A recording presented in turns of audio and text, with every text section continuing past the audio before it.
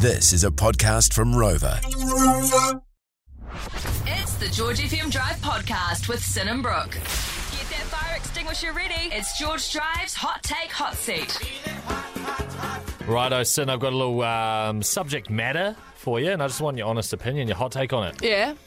What's your hot take on fur clothing? Like fur jackets and stuff that's made from real animals. Okay, well, I don't like that because save the animals. I would prefer... I'm happy to rock a fake fur. A faux fur? A faux fur. I wear lots of faux things, to be fair. I'm pretty much a phony. Well, that's how much of a faux. Is it true? I love where I am. Look, yes.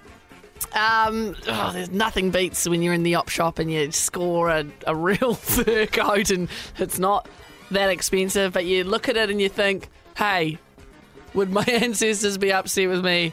Yeah. Because the planet will be upset with me because the animals, you need to save them. So you just got to put it back and not think about it. Yeah. And yeah, someone else with less of a moral compass can pick that one up. Because I've got a big moral compass, you know? Yeah, you do. And you won't spot me with a mink around your neck. With a mink around my neck. Or a shag, whatever they call it. What? Maybe a fox. Yeah, fox around Fox my... shawl. A fox around the cuffs of my leather jacket, which also would be fake. You know, fake leather jacket too. Yeah, probably made out of jackfruit or something. Yes.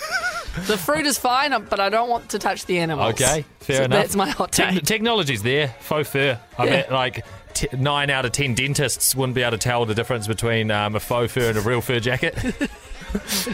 Hey, leave the dentists out of this. One of them's a doggy. All right, there you go. Thank you. Want more? 3 till 7 p.m. weekdays on George FM.